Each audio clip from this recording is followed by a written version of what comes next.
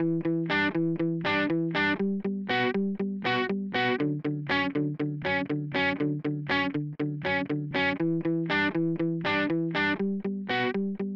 and welcome to the 66th episode of Coronavirus the Truth, a podcast that focuses on the facts surrounding COVID-19. I'm Jeremy Corr, host of the popular New Books in Medicine podcast and CEO at Executive Podcast Solutions. With me is Dr. Robert Pearl. For 18 years, Robert led the Permanente Medical Group, the nation's largest physician group. He's a healthcare contributor at Forbes.com, a best-selling author, and a professor at both the Stanford University of Medicine and Business. His book, Uncaring: How the Culture of Medicine Kills Doctors and Patients, continues to receive industry-wide praise. All profits will be donated to Doctors Without Borders. Information on a wide range of medical topics can be found on his website, robertpearlmd.com. Let's begin with the most recent and relevant facts concerning the COVID-19 pandemic and its impact on American life, and then go to discuss some of the medical issues of broader impact. What happened and what does it mean? Jeremy, COVID remains relatively stable in the United States. However, there are fears that a particular subvariant of Omicron with higher transmissibility and increased ability to overcome immunity, either from past infection or from immunization, that it's about to grow in prevalence. Already, Europe is seeing cases rise. And if those fears are recognized in the United States, it could lead to a surge in cases just as winter arrives, and there'd be a resulting increase in the number of deaths. Whether the new bivalent vaccine that we discussed in previous episodes will be effective against the subvariant, we don't know that at this point. However, it offers the best protection that's available now. In parallel, we're seeing a flattening of the number of patients dying from COVID around the globe. This is according to the director of the World Health Organization. And he said that the end of the pandemic is in sight. He pointed out that deaths were at the lowest level worldwide since March of 2020. And in parallel, the Center for Disease Control is slowly reducing the restrictions that it recommends, including on the wearing of masks in all healthcare delivery sites. The evolving threats from COVID, to me, they're reminiscent of two heavyweight fighters about to enter the ring.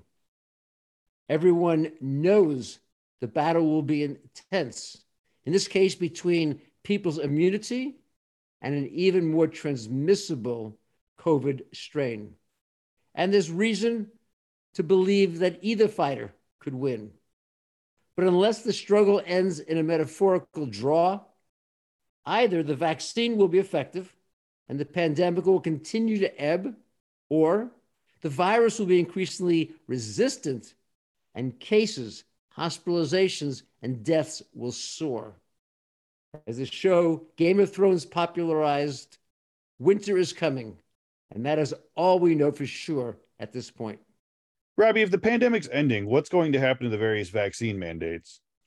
As we said in the last episode of Coronavirus the Truth, employers are backing away from continuing and enforcing them.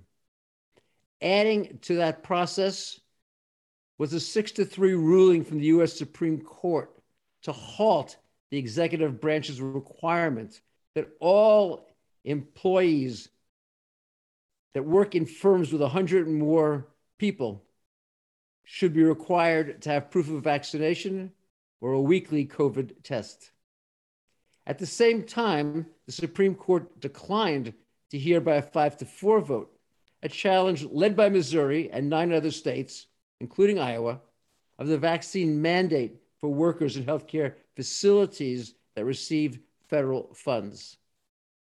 This requirement is currently in place for over 10 million workers at 76,000 hospitals and nursing homes that receive Medicare or Medicaid payments.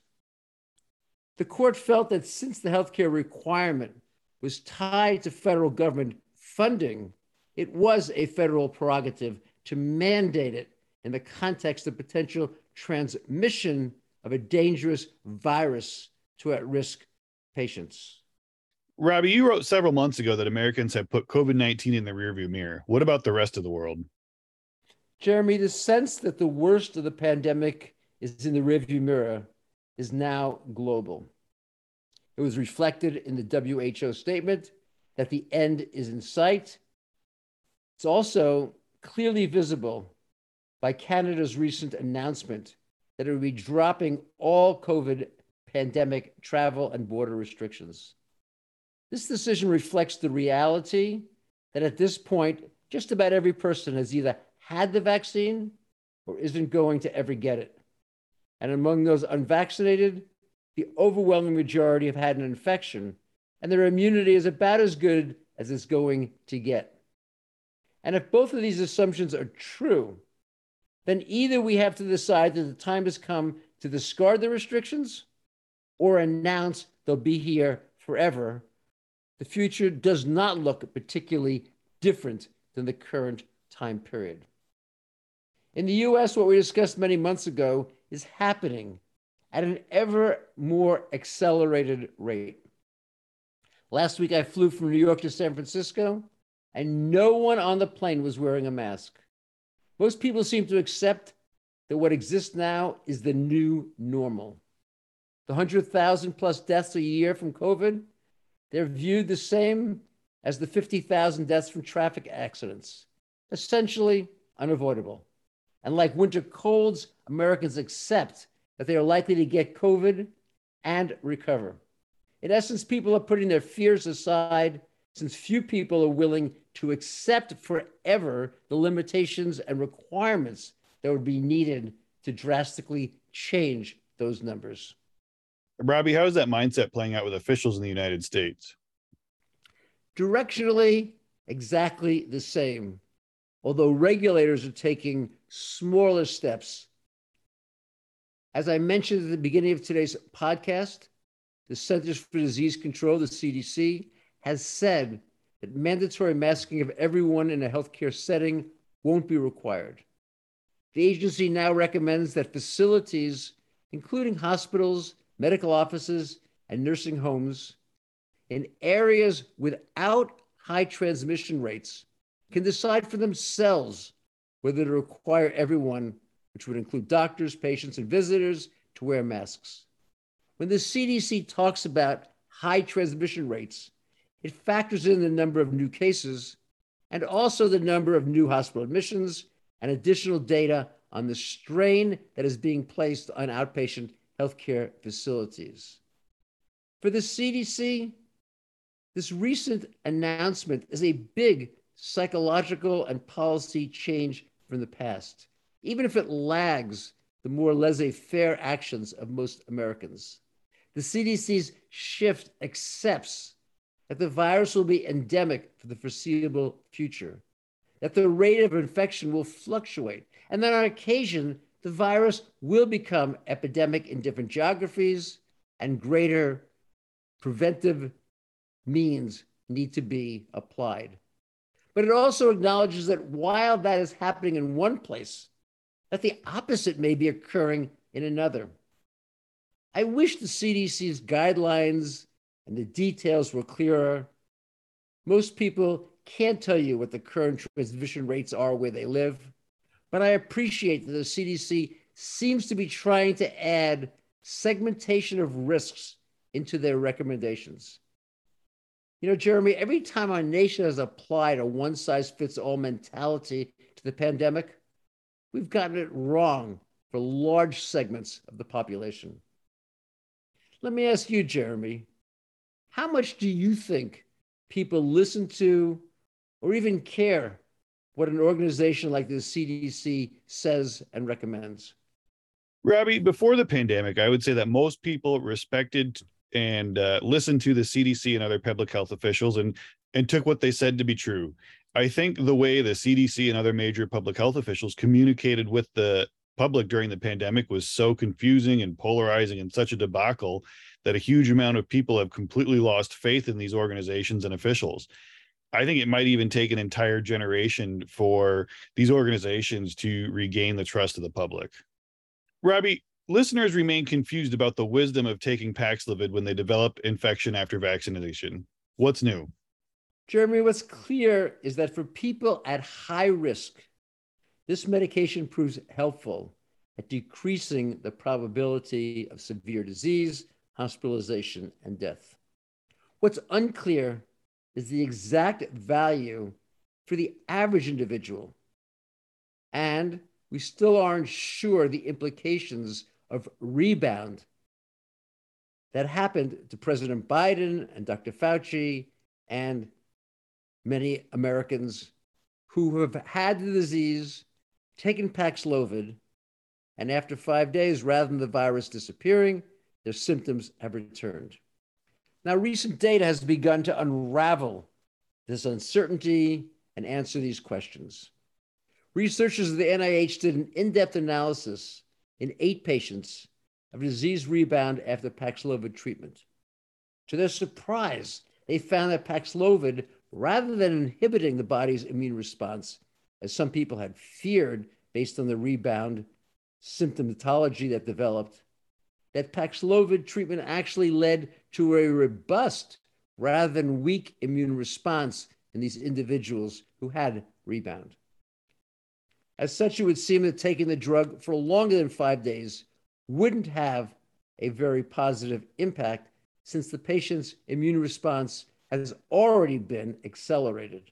More specifically, patients with rebound disease after taking the drug were found to have even higher antibody levels than individuals who were infected but didn't take the drug. Possibly this means that some of the symptoms reported after taking Paxlovid, rather than reflecting out-of-control infection, may result from the body's strong immune response. Given the small number of people studied, however, listeners should consider the findings from this report preliminary and not definitive. Robbie, let's stay on these seemingly bizarre associations with COVID-19. What's new on long COVID?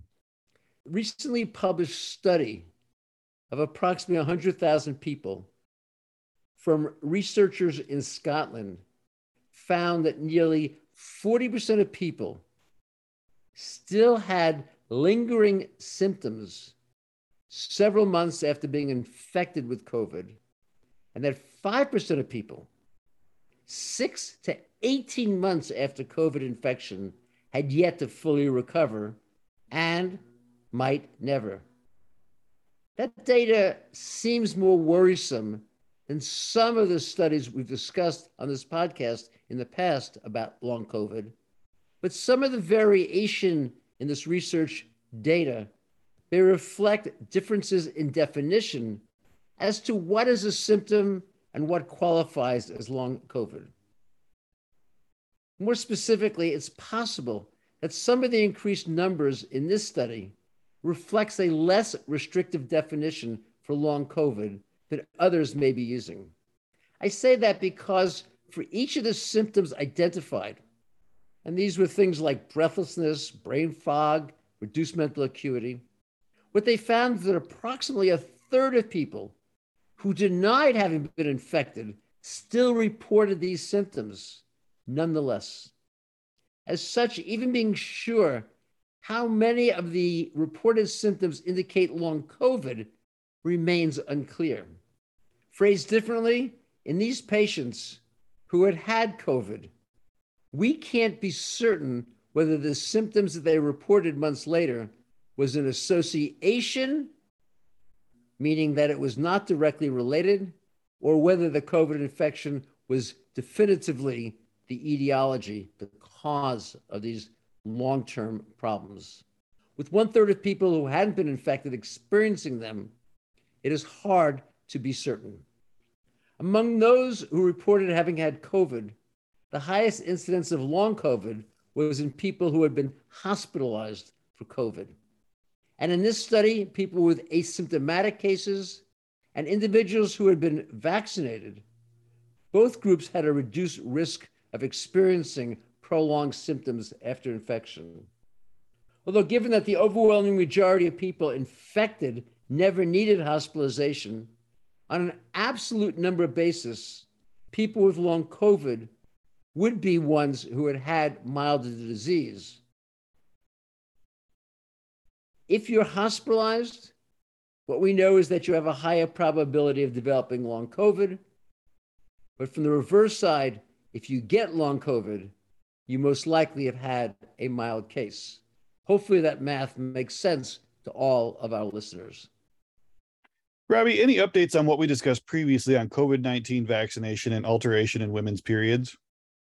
As listeners remember, we discussed a couple of episodes ago that women were posting on social media that they were experiencing a change in the timing of their periods after they had been vaccinated. The newest study published in the British Medical Journal 1 week ago confirmed that there was about a 1-day delay in the onset of menstrual bleeding after vaccination compared to women who hadn't been vaccinated. The researchers used a popular period tracking app called Natural Cycles, and they included women from around the world.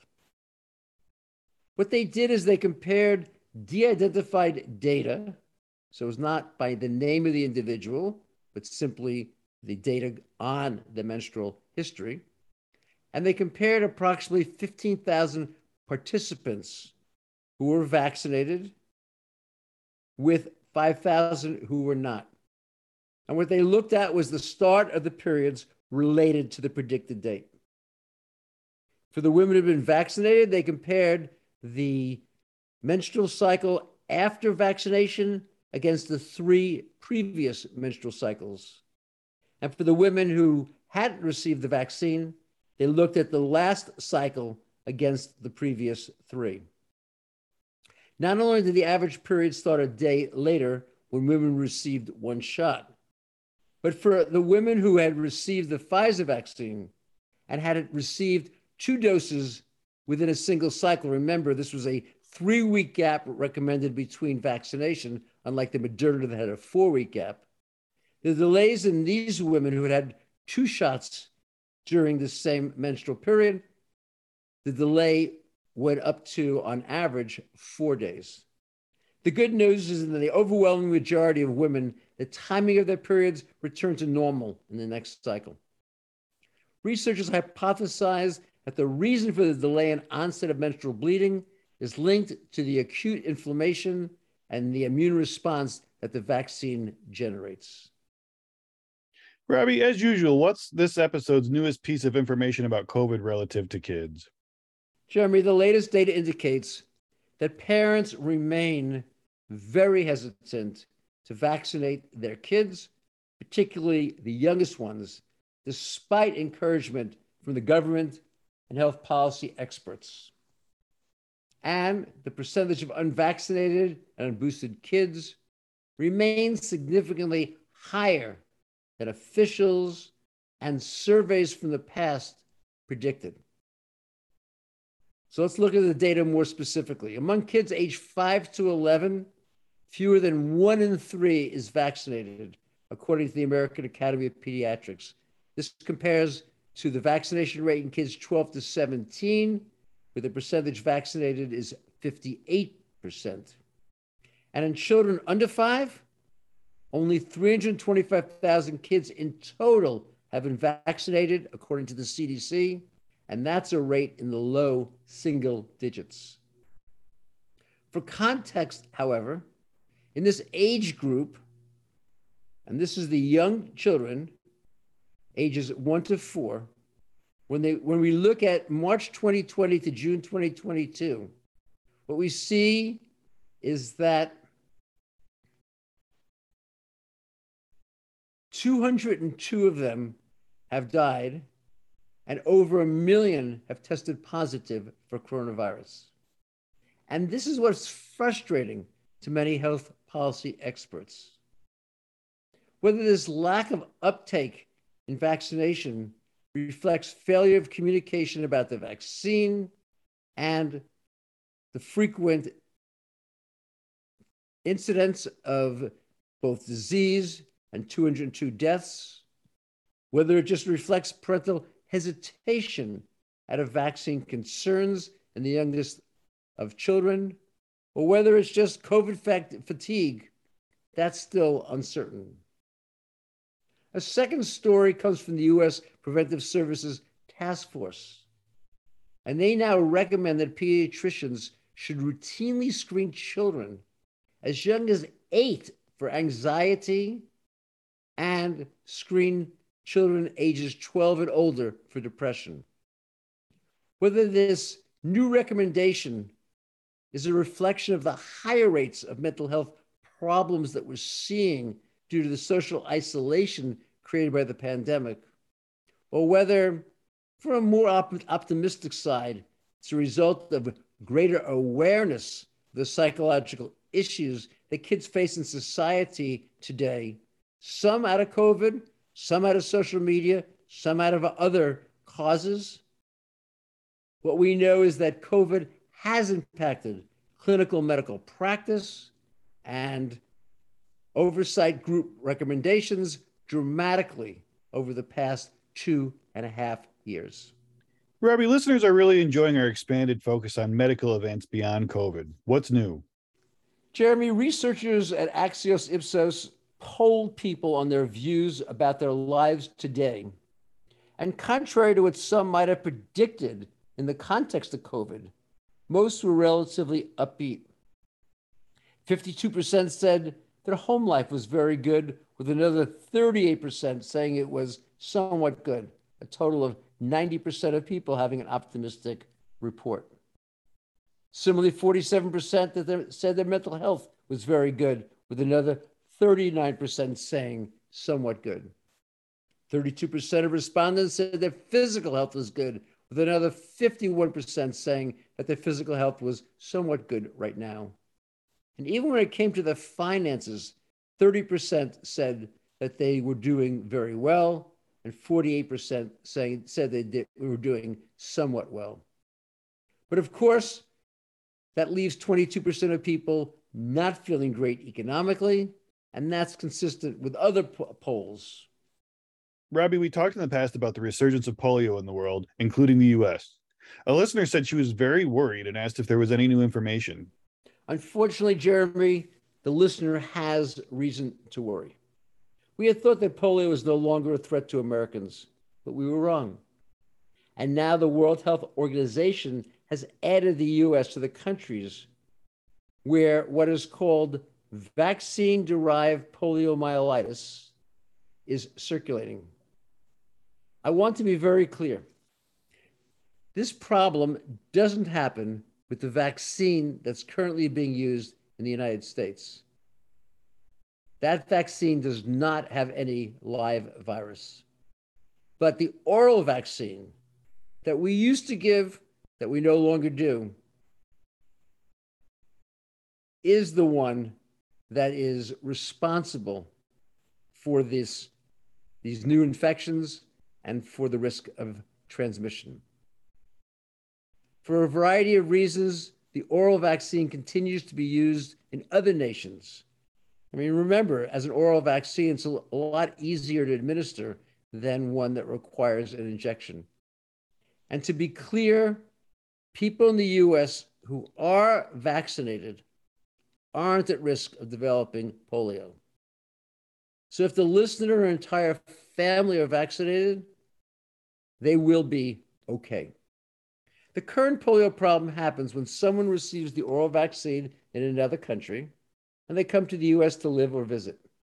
The oral vaccine, as I just mentioned, contains live virus, although it is attenuated, and the virus persists in the body of these individuals for the rest of their life. As a result, when they sneeze or cough, the virus can be shed and it can be transmitted to people. The growing threat from the polio virus can also be identified in wastewater. The big threat happens when someone who hasn't been vaccinated comes in contact with someone who has received the live virus vaccine. When that happens, the individual can develop an infection and become paralyzed as a result. And listeners need to recognize that for people who become infected, there is no cure. Universal vaccination of all Americans using the vaccine that does not involve live virus would obviate the risk. But that doesn't exist today in the United States. And as such, public health officials are concerned about the risk and they are uncertain how to stop the threat. What else is new? Jeremy, on our Fixing Healthcare podcast, we often discuss the lack of primary care physicians in the United States and the very negative consequences that has on the health of Americans compared to other nations. Many listeners have written to us and wondered why we don't just open more medical schools or expand class sizes in the ones that currently exist. Data released by the National Residency Matching Program highlight why this approach of building more medical schools isn't the solution, but it also points to where a great opportunity does exist. Through a combination of this national data source and information from recent graduates, they've calculated that approximately 8% of graduating doctors failed to match into a residency program last year. And then among students who attended medical schools outside the US, often in the Caribbean, 42% didn't match. This represents thousands of doctors who could be trained through a residency program in primary care to provide preventive and interventional services to patients in underserved areas, in rural areas, and in almost any location in the United States for which we do not have an adequate supply of primary care doctors. What's bothersome is that these individuals have had 4 years of medical education. And without a residency program, that will be wasted. And that would be a shame, or continues to be a shame, for our country. The limiting factor is governmental funding for these residency positions. And it's also the preferences of institutions that do the training to focus on specialists who prove to be far more economically lucrative for the hospitals in which they do their residency than in primary care, which fails to generate as much revenue for these institutions. From my perspective, not utilizing these doctors to provide primary care is but another example of how broken our entire healthcare system is, and it begins with medical education. How about a third healthcare story, Robbie? Jeremy, this story is about America's huge medical debt problem. It came from the Commonwealth Fund's survey of 6,300 adults aged 19 to 64, and the numbers shocked me. 41% of people said that as a result of medical bill problems, their credit ratings had gone down. 39% said that medical bill problems had forced them to increase their credit card debt. 37% said that it had led them to deplete their savings. 1 in 10 reported having to take out a mortgage on their home or obtain a bank loan to pay their medical bills. And 26% said it had made them unable to afford basic necessities. I mean, Jeremy, that's 1/4 of Americans whose medical bills make them unable to afford basic necessities. To me, that's a shocking statistic. And remember, it's likely that most of these respondents on this survey had private insurance. Despite this, the number of Americans who owe money to debt collectors is higher than for any other reason. And the problems are about to become much worse. For those with private coverage, healthcare inflation is projected to rise by double-digit increases. Out-of-pocket expenses will almost certainly increase significantly.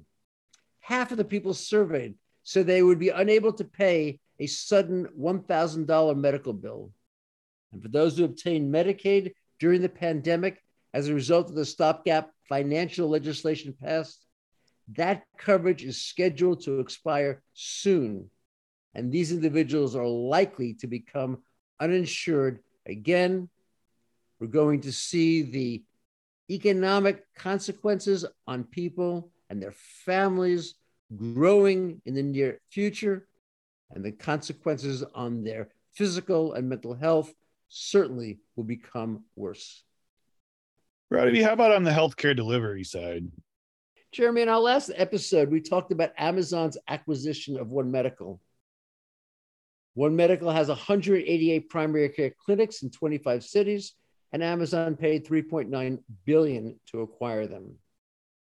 And we pointed out how this is a major move forward in Amazon's quest to play a major role in healthcare. But it's not just Amazon. Since then, CVS, the nation's largest pharmaceutical chain, that already had acquired Aetna, an insurance company, has most recently purchased Signify Health for somewhat between $8 and $9 billion. Signify Health has 10,000 physicians who provide virtual and in-person home health. And almost immediately after that, Walmart, the nation's largest retailer, and United Healthcare, the nation's largest insurer with 53,000 employed physicians, they signed a 10-year partnership. I believe these companies are acquiring the pieces to be able to replace the entire healthcare system, including the pharmacies, the doctors, the offices, even insurance coverage. I think they're playing a long game, and that their plan over the next decade is to totally disrupt and transform medicine as we know it today. This is a really important topic, but it is very complex. So, Jeremy, let's plan to put it on the agenda to discuss these moves in a few weeks when we do our Diving Deep podcast, one of the 4 fixing healthcare programs we create each month.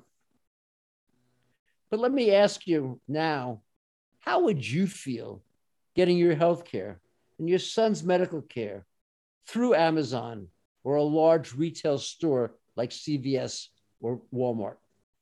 Robbie, I value my relationship with my primary care provider and my son's primary care provider.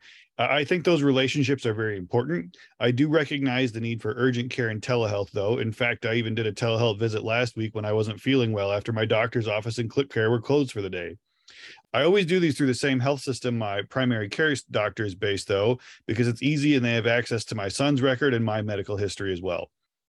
I think, though, if Amazon, CVS, Walmart, et cetera, made it easier and more cost-effective, I totally would consider it. For the time being, though, I'm happy with how I currently get care. Robbie, any parting thoughts? Jeremy, my biggest observation is that the patient as consumer is likely to rise in importance in the future. Some of that, as we've just said, is the entrance of these retail giants into medicine. These industry behemoths are consumer focused.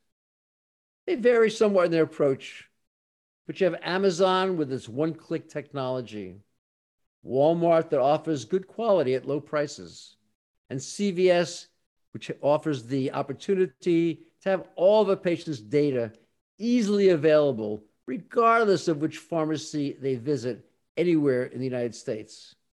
But there's a second reason that I think the consumer will become more important in the future than they have been in the past. And that's that earlier this month, federal rules created by the 21st Century Cures Act went into effect. They mandate that healthcare organizations give people unfettered access to their full medical records in digital format. No longer can organizations tell patients it'll be weeks to get the information for you, charge them for Xeroxing each page, or only be willing to send the information to the patients by fax machine. This information is required to comply with the Health Insurance Portability and Accountability Act, known as HIPAA, which ensures the privacy of the information and secure transmission on behalf of the patient. Assuming organizations comply, this will advance medicine from the 19th century in which it exists today, where doctors exchange the most vital information using the fax machine, an 1834 invention, to the modern era. And this legislation includes penalties up to $1 million for organizations that refuse to make the leap. Jeremy, all of these changes are small steps at empowering patients. But as the pace of change accelerates, as individuals have more data, I believe they're going to demand the same excellence and convenience in the healthcare they receive as they currently do in retail, in travel, and in finance. And I think that will be an approach that will improve the health, not just of individuals, but of our nation as a whole. As a reminder to listeners, this episode is available on our website, fixinghealthcarepodcast.com, and on all podcast platforms, including Apple Podcasts and Spotify. If you like the show, please rate it 5 stars and share it with your friends and family. To submit a question or comment to the host, please visit the contact page on our website or send us a message on Twitter, LinkedIn, or Facebook. Thank you for listening to Coronavirus the Truth, and have a great day.